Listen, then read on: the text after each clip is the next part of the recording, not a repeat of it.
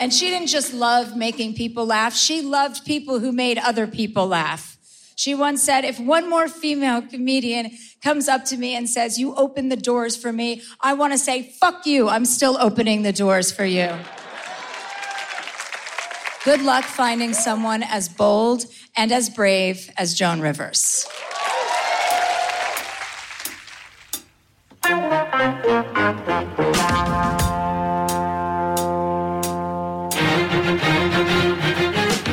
That was Chelsea Handler inducting Joan Rivers into the hall at the inaugural Netflix is a Joke Festival. It's an event to honor legends in the world of stand-up comedy, and there's no denying Joan fits that bill. That event is now streaming on Netflix, but we're here to uncover even more about those greats. I'm Cristela Alonzo, and I'm so excited to do this podcast series. We're doing a deep dive into the lives and careers of 4 comedy titans: George Carlin, Richard Pryor, Robin Williams, and in this episode, Joan Rivers. We have some amazing, funny people joining me to talk about the genius of Joan Rivers. You'll hear from people like Susie Essman, Sherri Shepherd, Ellie Kemper, Aisha Tyler, Mario Cantone, Joan Rivers' daughter, Melissa, and more. Let's dive in.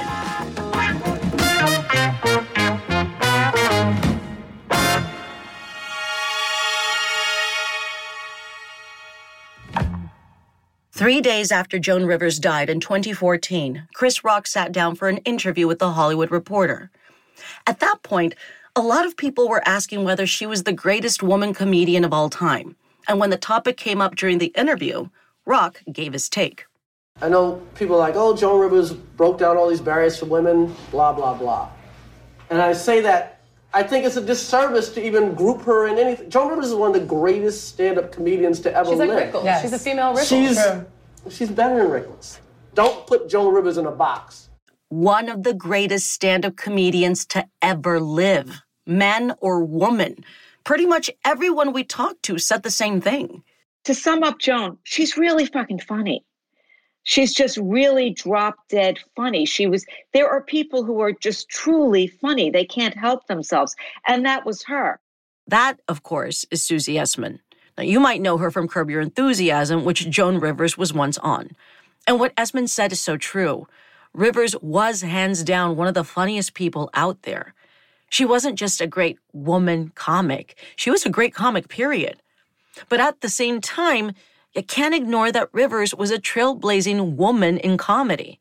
So when I set out to do this episode, I wanted to honor that part of her story too. But I realized it wouldn't be that simple. As soon as I brought up the F word.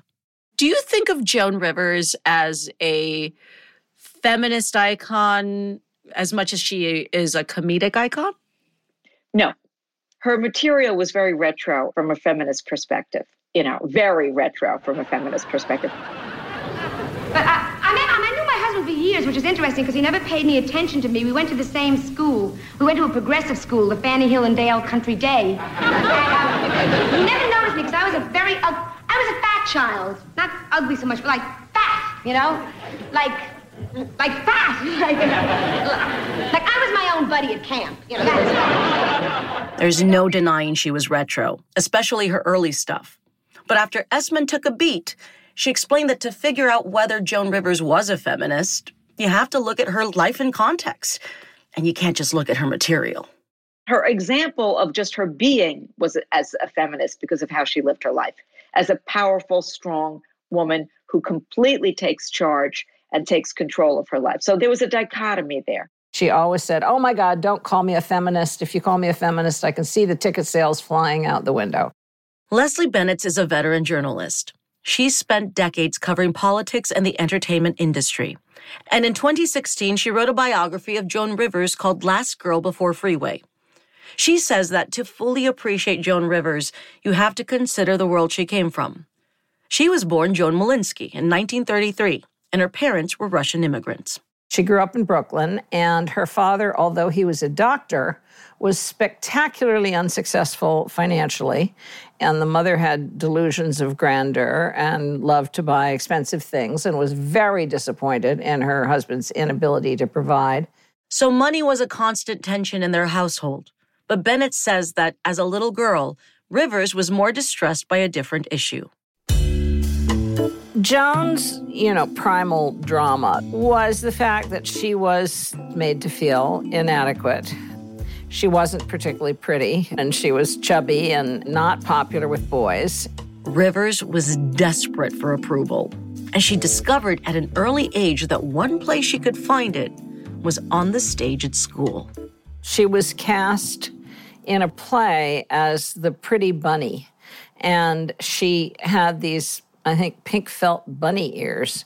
And she got up on stage, and she made the audience laugh. And for her, the way she described it, it was like giving somebody, heroin. And she instantly became an addict and was chasing that high for the rest of her life.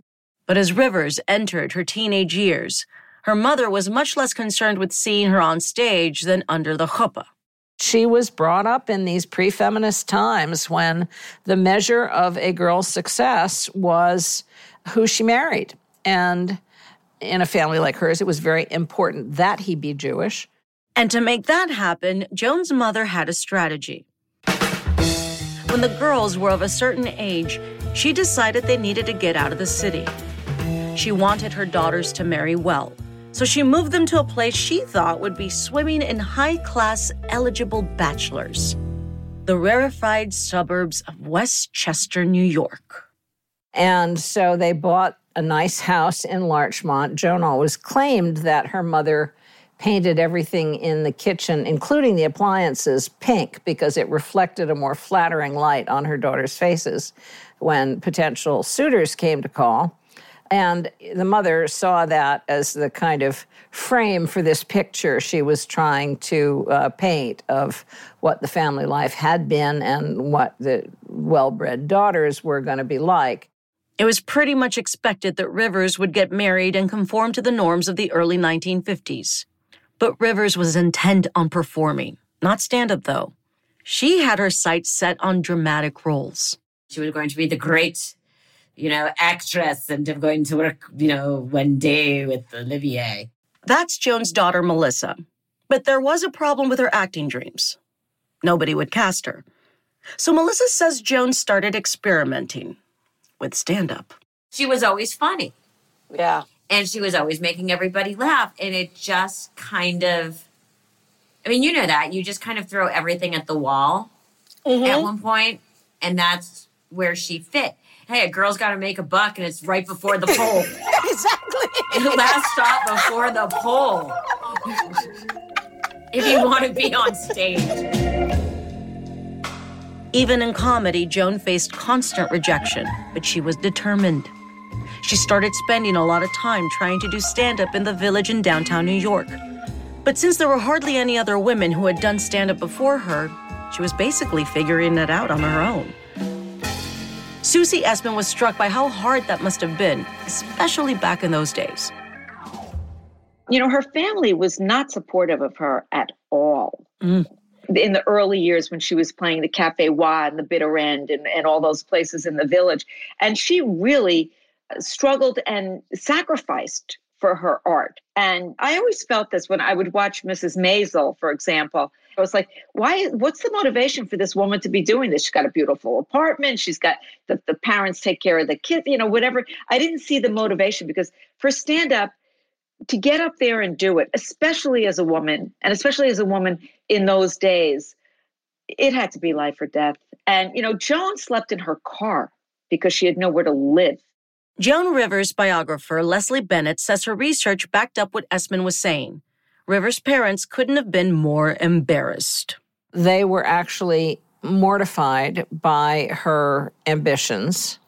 When she appeared at their country club one Saturday night, they were so humiliated by how awful they thought she was that they tried to sneak out the kitchen door so they wouldn't have to face their friends.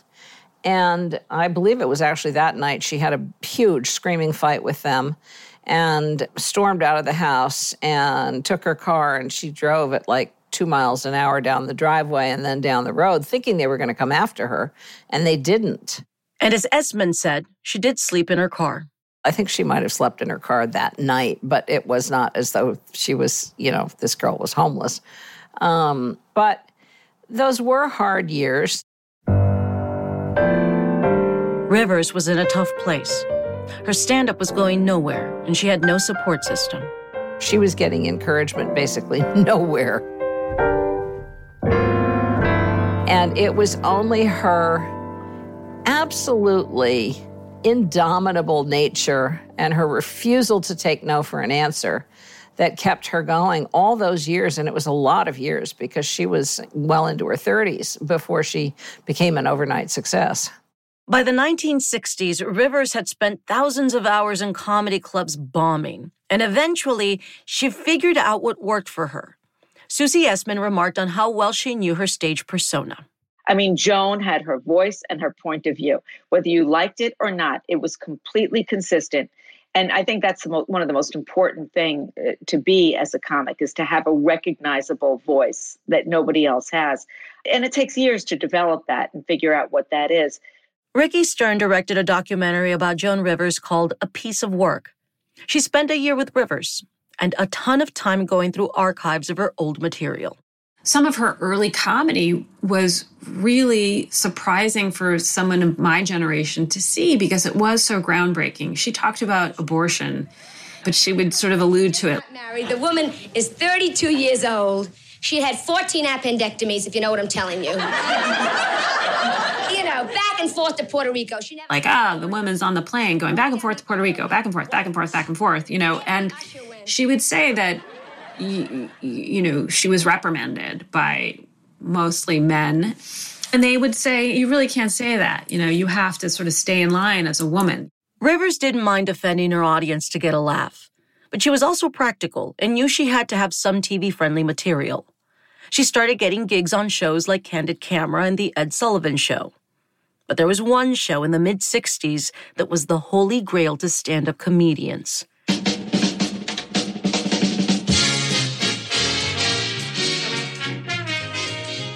In 1965, after auditioning 7 or 8 times, Rivers finally got a big break. A chance to perform on comedy's biggest stage, The Tonight Show with Johnny Carson. Ricky Stern describes that breakthrough moment. Johnny Carson really found her in many ways. He put her on the show. They had this wonderful rapport. He was his own complicated self, but for some reason he really liked Joan, and she had a way of kind of making him laugh. And at the end of her first Tonight Show appearance, a moment happened that Rivers would later refer to as career Viagra. She and Johnny Carson reminisced about it on The Tonight Show some 20 years later. He deflected Rivers' claim that he was responsible for her career. I can only take credit for putting you on the show, but I did say one thing that night, which I have seldom said on this show over the years. You finished your routine, and you were devastating, and the audience was just falling apart, and you walked over and sat down, and I said, you know, you're going to be a big star. I remember. And that's something you don't say because it always sounds like, you know, you're just... And I looked behind me. I couldn't believe you were talking to me. Yeah. For Rivers, that moment was like a lightning strike. It totally transformed her career. And her life was taking off in other ways, too. That same year, she got married to a man named Edgar Rosenberg. Joan focused on her comedy, and she let her husband handle the business end of her thriving career. She traveled all over the country, sharing the stage with big-time comedians and popular musicians, and she'd be one of the few women doing stand-up shows on the Vegas Strip. And after a few years, another business partner and eventual collaborator came into the picture. She went into labor on stage. So I suppose that was the original collaboration. Melissa said, in the Rivers house, everyone had a role to play in her mother's continued success. We always referred to it as the career. You know, like capital T, capital C. And everybody was working to the same end. It was a family business. And that included my father's producing and us, and it was the three of us, and it was always the career. And one of the downsides of being part of the family business? You could always end up in Joan's routines. Melissa's 15 years old, and I figured today we better talk about the facts of life. I was talking to Melissa today. I said, ask me anything you want to know, you know? So she said to me, what should I do when a guy gets fresh? I said, send him to me. But no. Did it feel awkward growing up and knowing that your mother could write jokes about you? When you're a teenager, yes, it's just simply horrifying. I'm sure that exactly, it is right? horrifying. And it was always, I wouldn't necessarily know these were coming. And then the next day at school, everyone would be like, and you're like, I'd be on the phone, what'd you say? And it wasn't intentional to embarrass me. And if you really look at, my people used to always say, she makes so much fun of your dad. And my father used to rightly say, she's like, does that upset me? He's like, if you really listen to the joke, she's always the butt of it. But my husband and I no longer see eye to eye. But he doesn't find me sexually attractive anymore, okay? You want to know the truth? Last night I said to him, do you find me sexy? He said, I'd rather not find you at all. It reaches and that was always the same with me. The joke wasn't on me. The joke was having to do with her. After a period on The Tonight Show in 1965, Joan's career continued to pick up steam.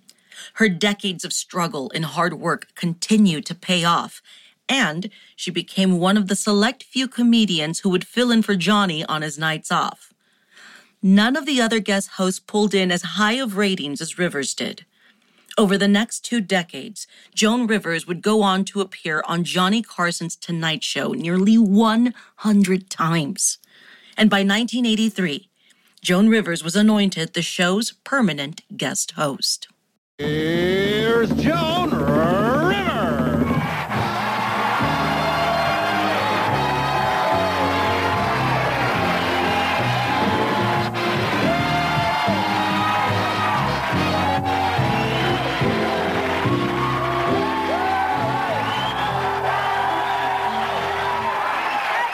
Aren't you excited?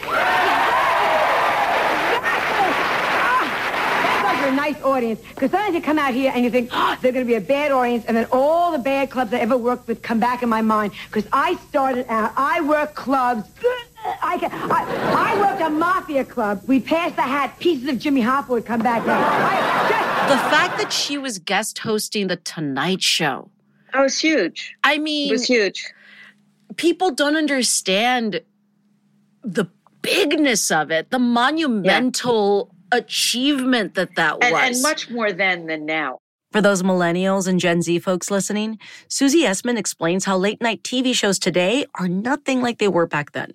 That was it, The Tonight Show. I mean, now there's no show that's it. There's great shows, and it's all. I love Jimmy Kimmel, and I love Seth, and I love Fallon. But there's not the it factor that there was then, and how Johnny could make or break your career. When Joan would guest host The Tonight Show, that was like a big deal at our house. Barry Posnick is a television producer and executive. He grew up in the 1980s and remembers watching Rivers sub for Johnny Carson. Those nights, I believe it was Monday nights, I would get to stay up late and watch The Tonight Show with my mom. And I got to watch it with Johnny a lot, too. And I loved late night, but the Joan nights were always so much more unpredictable and special. Many Tonight Show viewers and people in the media made the assumption that even though Rivers was only 8 years younger than Johnny Carson, she had become his hand-picked successor to take over The Tonight Show when he retired. But Joan's husband and manager-producer, Edgar Rosenberg, wasn't as sure she would be the one. And on top of that, there were disputes about how much she was being paid for her work at The Tonight Show.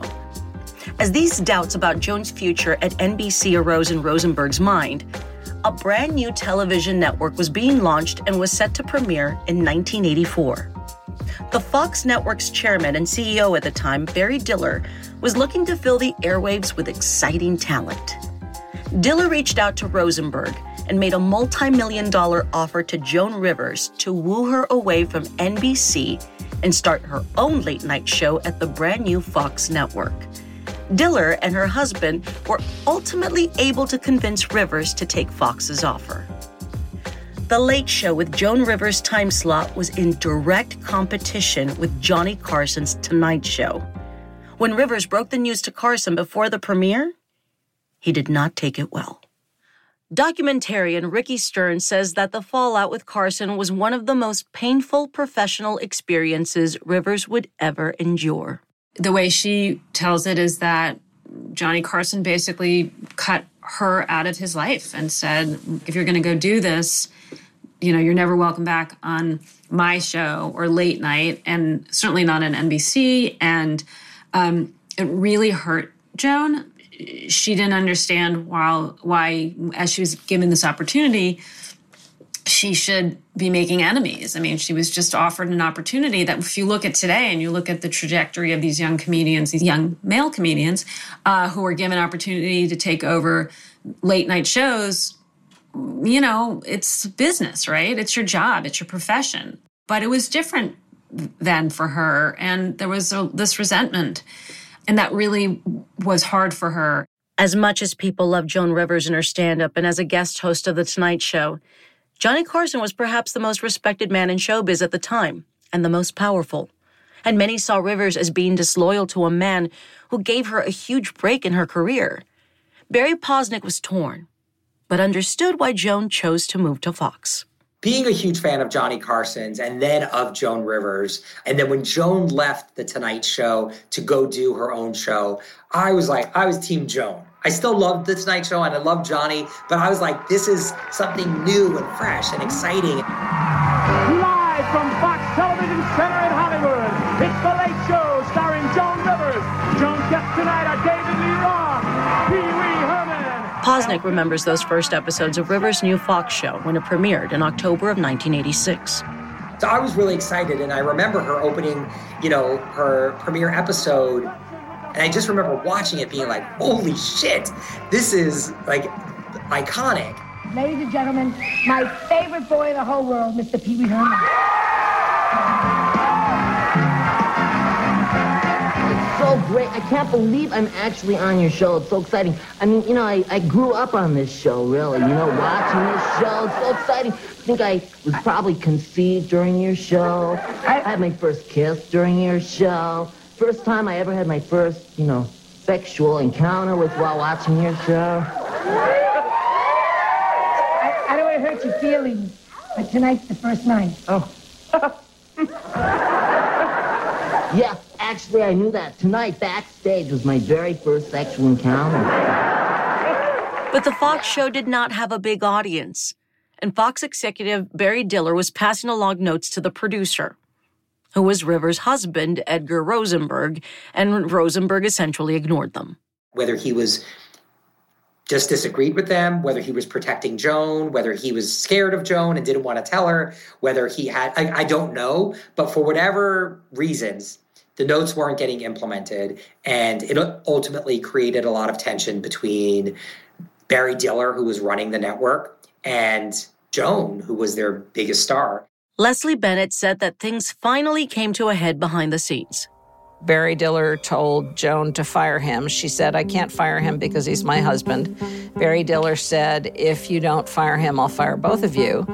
And Joan thought he was bluffing, and he wasn't bluffing. So Barry Diller fired both of them. And Edgar was so humiliated that he checked into the Four Seasons Hotel in Philadelphia and killed himself.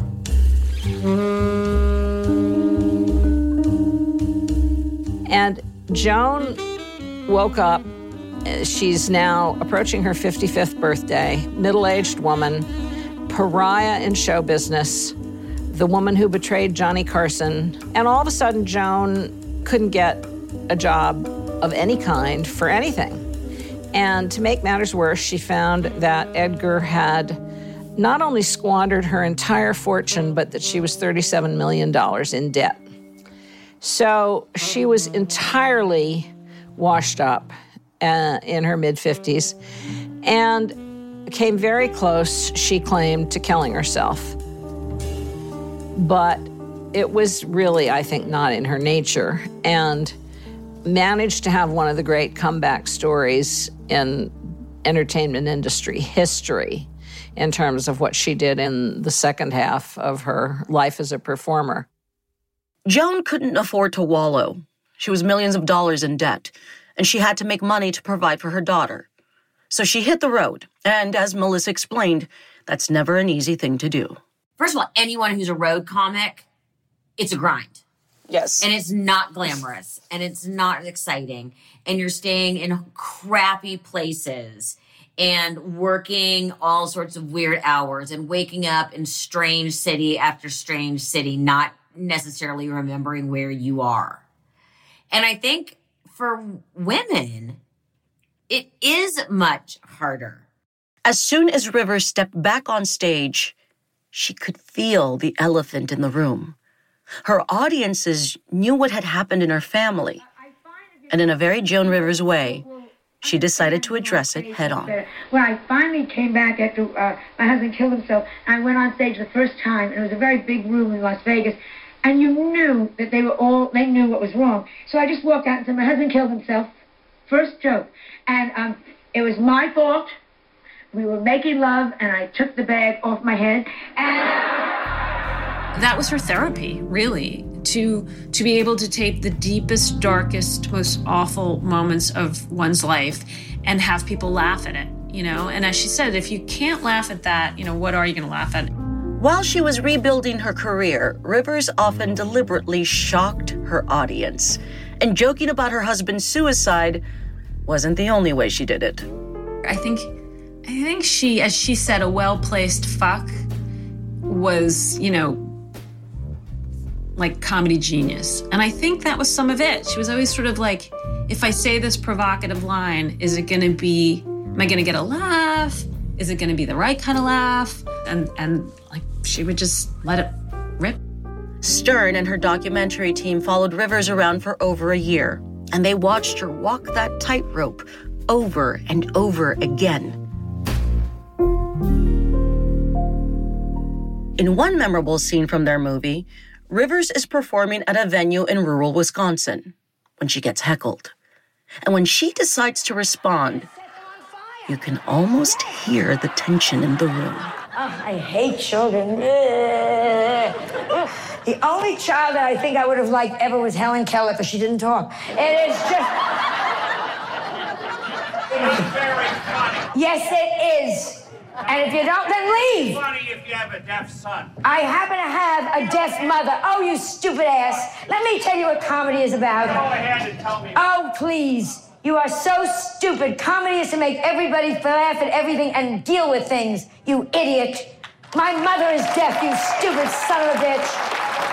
Don't tell me. And just in case you can hear me in the hallway, I lived for 9 years with a man with one leg. Okay, you asshole, and we're going to talk about what it's like to have a man with one leg who lost it in World War II and never went back to get it, because that's fucking littering. So don't you tell me what's funny. Rivers wasn't afraid to say wildly offensive things on stage.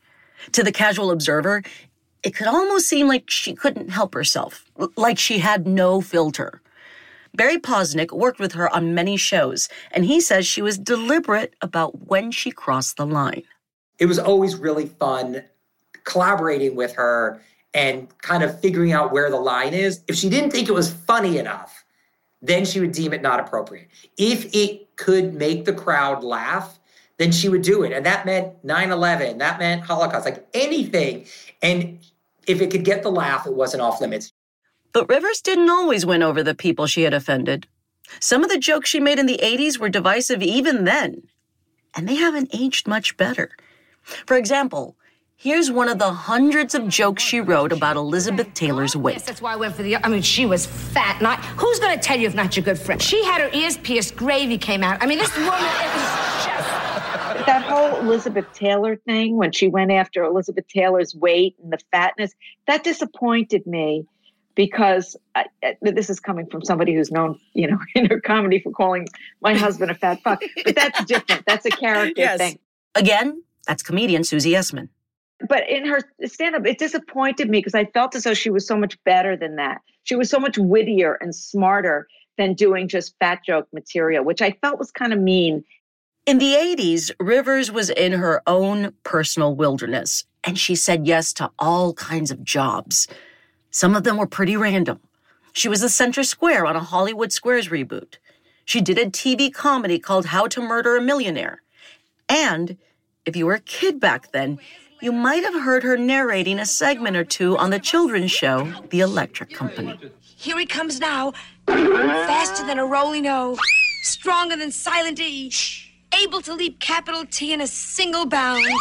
It's a word, it's a plan, it's Letterman. Being up for anything had its rewards. Rivers did get parts in some memorable films, They weren't the kinds of movies she might have dreamt about doing as a kid, but she still got to act opposite a pretty iconic star. Get your new French perfume here, Cal de France. Is something wrong? Can we talk? No, I'll be fine. I'll be just bien. Sorry. Get your Cal de France. It's French. It's feminine. It'll help you grab one of those rotten, stinking men. Cal de France. Hey, please. The Muppets Take Manhattan is one of my favorite movies. So just even to see her, you know.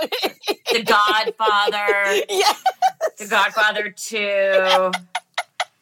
Psycho. Oh, I know. You know, and when you think, and then of course in that top 10 list, right at the bottom, I'm not going to say it's in the top 10, but usually coming in at 11 is Muppets Take Manhattan. Look, when we talk about Scorsese, I always say, can we please mention Spaceballs too? Yes. Exactly. Stanley Kubrick and Spaceballs. You can draw the connection. If Joan's goal during that time was to be relevant, her hard work paid off. She eventually found her way back to hosting a daytime talk show called The Joan Rivers Show. It ran for a few seasons and even earned her an Emmy. From the outside looking in, it appeared the career was back on track. But Rivers was still processing the death of her husband. 7 years after his suicide, she and her daughter Melissa chose to take on a project that hit close to home. Oh, yeah. I absolutely remember it. Sherry Shepard is a comedian and a former co-host of The View.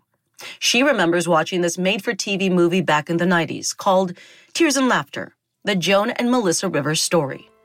You can probably guess what it's about based on the title, but the Cliff Notes version is that it follows the life of a stand-up comedian and her daughter, dealing with a family tragedy. They didn't cast somebody to play Joan and Melissa. They starred in it themselves. I can't stop thinking about him. Thought I was never going to see me graduate. Never see what I do with my life. Kind of person I grow up to be. Never meet the man I'm going to marry. Get to know my children. It's my fault. Shepard didn't know Rivers back then, but she still remembers being moved by the story. I thought, wow, how vulnerable just as an actress. And I think that it would have been easy for somebody like Joan Rivers to kind of go away, kind of fade away, but she didn't. She fought back and she learned to take control of her destiny. That same year, Joan and Melissa found other ways to work together on the red carpet. Anyway, what's an evening on the red carpet if you can't share it with someone you love and who loves you in return? Someone who respects you and appreciates you. Someone you can wet the bed with. Well, my dog Max couldn't be here tonight, but instead I've got my wonderful daughter Melissa. Well, you know, I mean, she would have those conversations with people on the carpet about what they were doing and what they were wearing. Aisha Tyler is a comedian and actor. She worked with Joan at the E! Network during this time. Joan kind of was excited about fashion, but she wasn't dazzled by it, and she wanted the average viewer to be able to be a part of that conversation with her. So it never felt as if, oh, well, these people are better than you just because they have on fancy shoes. Let's, you know, and you know, she would make fun of people, and that was a part of it. And they would always do the post show where they would kind of dress people down. And it just felt like you were having, you know, a martini with a best friend. Katherine Heigl, and she was in Escada. I thought she looked so beautiful. I could give her for being so boring on Grey's Anatomy. Johnny Depp. Best I've seen him look in a while. Like, he doesn't look like a total whack job. Don't make that face at me, you know. Well, first of all, the man is 4'3". No, he's Let's not. Start. He's so not. You can pick him up and put him next to the Oscar. They'd be the same size. Anne Hathaway. She has got that alabaster skin, and rumor had it she had spent hours covered with leeches to get that pale. Really? Yeah. Jessica Alba, you know, just because you're pregnant, you know, you don't have to dress like Barney. When I talked with Melissa, I asked her about what it was like working with her mom. Obviously, being, you know, mother-daughter doesn't mean that it translates into a partnership that can work with chemistry, because that on-screen chemistry is completely different. It's totally different, and I used to joke that she was that good that she gave birth to her own straight man. Oh, that's a great line. I love that. I mean, now that is forward thinking. Oh. I was born rolling my eyes on cue. On the red carpet, Joan was ruthless, and some celebrities got offended. But when the cameras were off, every single person we interviewed told us Joan's persona was different. Mario Cantone is a comedian and actor, and he has a theory about why that was. It's always the mean comedians on stage that are the nice ones off stage. That's the truth. The nice ones on stage that you meet them, and they're not.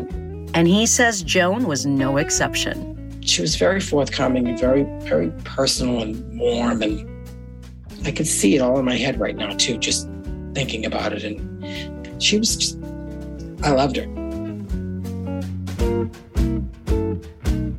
For someone who was so, appeared to be mean and acerbic and shocking, she could not have been kinder.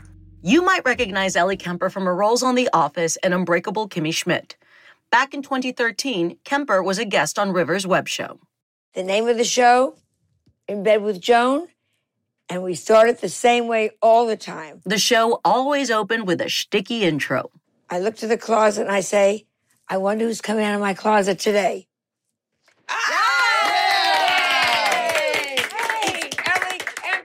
The guest comes out of the bedroom closet and goes and sits in bed with her. She's already perched there. You're just reclined, halfway back.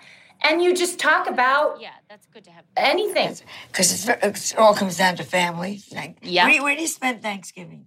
Well. I talked about The Office because at the time I was on The Office and I had just gotten married. There you go. So why is there no ring? Oh, there is. You just couldn't see it. No, I couldn't. It's his grandma's. His grandma obviously didn't expect much. It was as though I already knew her. And I know it's in bed, so it's like intimate already. But I mean, it was like a slumber party with an old friend. She always has a special place in my heart, though I only met her the one time because I could feel her good heart. You've been just a joy and a pleasure. Oh, thank you so much. This has been a joy and a pleasure. It remains one of the loveliest days that I ever spent. Ellie Kemper, ladies and gentlemen. Aisha Tyler also remembered the way Rivers would support other actors and comedians. Especially as she got older, it was really important to her to create space for other comedians, other people, women, people of color, other underrepresented artists. She really worked so hard to give a lot of love and energy to the queer community. And I really remember thinking she had left behind a really beautiful wide wake for a lot of people to step into. And it wasn't just comedians who loved Rivers behind the scenes. Her colleagues at QVC also had glowing things to say. That included Jill Bauer. She and Rivers hosted a show together on the channel.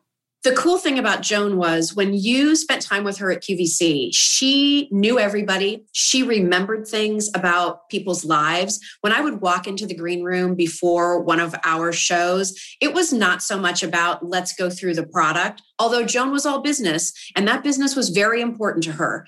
But more important to her was people.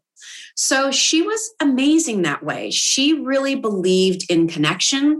She valued people deeply, and she knew how to make everybody feel like they mattered. But Bauer says Rivers wasn't just a charmer. She was a savvy businesswoman and one of the network's top sellers. Listen, there were plenty of celebrities who had products on QVC, and there were plenty of times when sitting next to them, it was the very first time they'd seen their product. They didn't know what to say about it. It was simply a name on a whatever. Not Joan. Joan knew the story about everything. She approved everything. We found a recording of the two of them working together in 2014. They're trying to sell some cheap replicas of royal jewelry, and they're giving it their all. It's the closest thing that you're going to get to museum looks of elegant royal crown jewels in more affordable price ranges, and that's really what Signer has been about for 100 years. And to make you know that it's special, we send it to you in a special box. Nice. And we send it to you in a special presentation box inside. We're so proud to be part of this, that it comes beautifully done. It's amazing. It wasn't just Rivers' commitment to moving product that left an impression on Bowers. It was her generosity. She told us about this one time they were on a work trip together in London. So we were all out to dinner together, and, she wanted to make sure like I had this family atmosphere because I was so far away from home. She walked me out to my cab that night, and then she stuck a 20-pound note in my hand, and she said, because it never hurts to have a little extra. And away I went, So she was incredible. I if you can't tell it in my voice, I adored her. I truly adored her. And Rivers' generosity didn't stop with the people she knew. Barry Posnick told us about a time he was on a shoot with Rivers in New Orleans, and she extended her hand to a total stranger. Literally a homeless guy who was like in a sideways refrigerator box laying there. And I could picture it like it was yesterday. He was laying there on his elbow and just kind of looking outside his box. And he goes, "Holy shit, is that Joan Rivers?"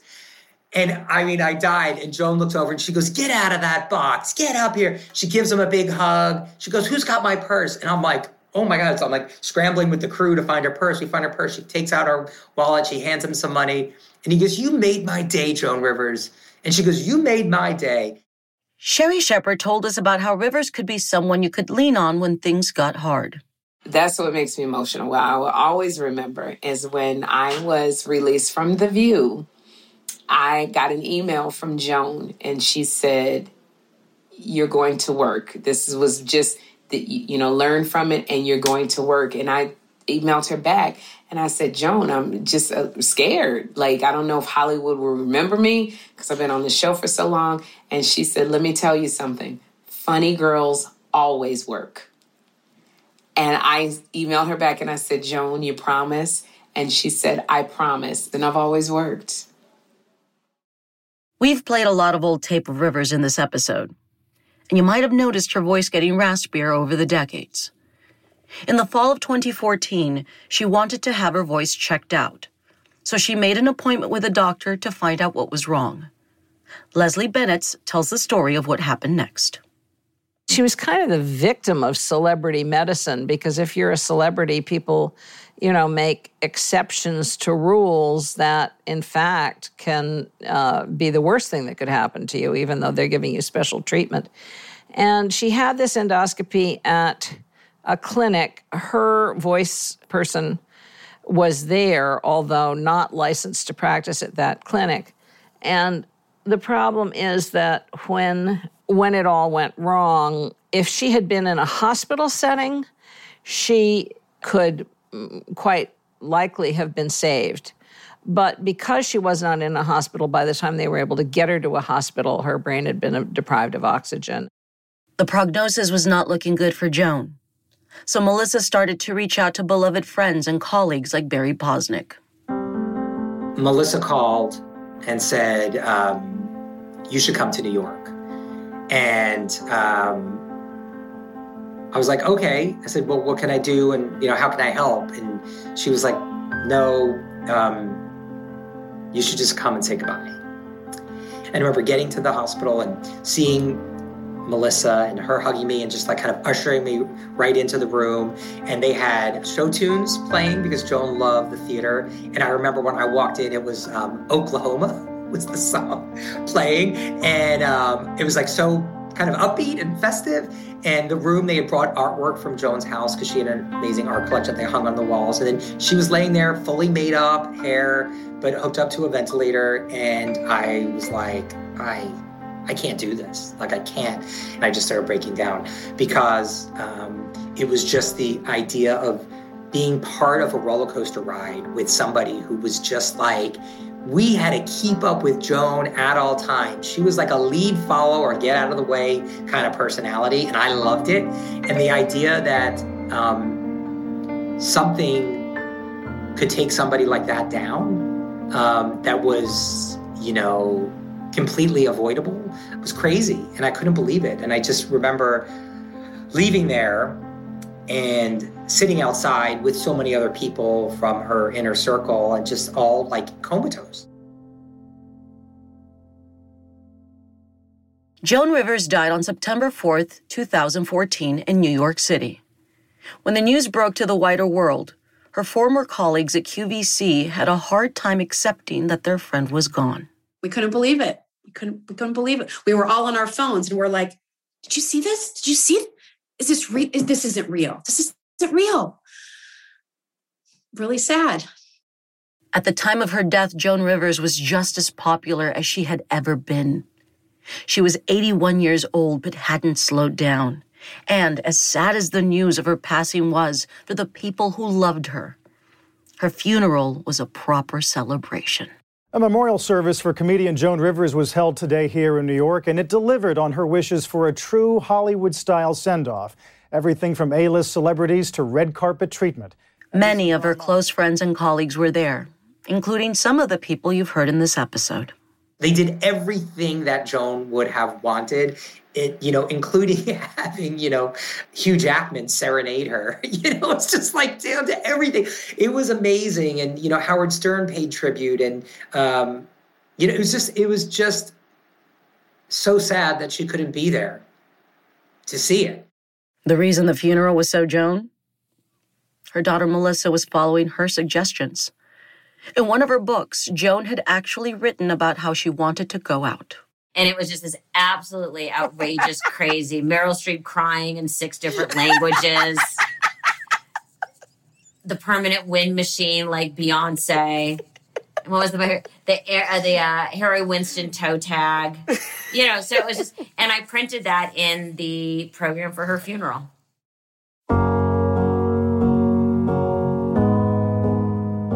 I started this episode wanting to honor Rivers as a great comedian and as a groundbreaking woman in America. And even if she never would have called herself a feminist, that doesn't mean others can't see her life and legacy as a game-changing triumph. The incredible irony of Joan's life is that she did everything you can do to conform to the traditional blueprint for women's lives. She got married. She had the Mrs. Edgar Rosenberg stationery. She turned over all the business and money stuff to him. She made job choices that were bad for her because they were good for him. And it was the ruination of her. It ruined her career and her life to conform to those strictures. And the interesting thing about Joan's life to me was it was only with Edgar's death and the wreckage of her career that those tragedies actually freed her for the first time to become her own true self.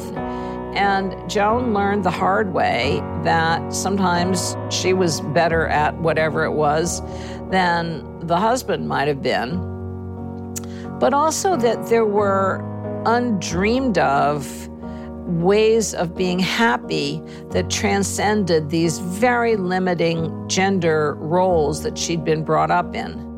She was free and she could make her own choices, and she made a lot of good ones, and she got a lot of successes that greatly exceeded what she had done earlier in her life, but only because she was no longer handing over her agency to some husband that she assumed would be better at dictating her destiny than she was. It turned out he wasn't, and she did just fine on her own, and she had a fabulous time in that last chapter of her life.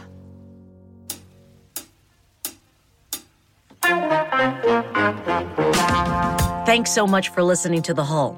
If you liked our show, you can give us a follow wherever you listen to podcasts. Our next episode drops next week. The Hull Live show is now streaming on Netflix. I'm Cristela Alonzo. The Hull is a production of Netflix Podcasts and Netflix is a Joke Radio. The show is produced by Radio Point, hosted by me, Cristela Alonzo. Executive producers are Gideon Evans, Alex Bach, Daniel Powell, Houston Snyder, and Sabrina Fonfetter. Directed by Gideon Evans. Written by Gideon Evans and David Fox. Produced by Taylor Kowalski and David Fox. Edited by David Fox. Scoring by Roddy Nickpour. Recorded by Kate Moldenhauer. Mixed by Kat Iosa. Talent booking and consulting by Cultivated Entertainment. Special thanks to Melissa Rivers, Susie Essman, Sherry Shepard, Ellie Kemper, Leslie Bennett, Barry Posnick, Ricky Stern, Jill Bauer, Mario Cantone, and Aisha Tyler. Sound services provided by Great City Post.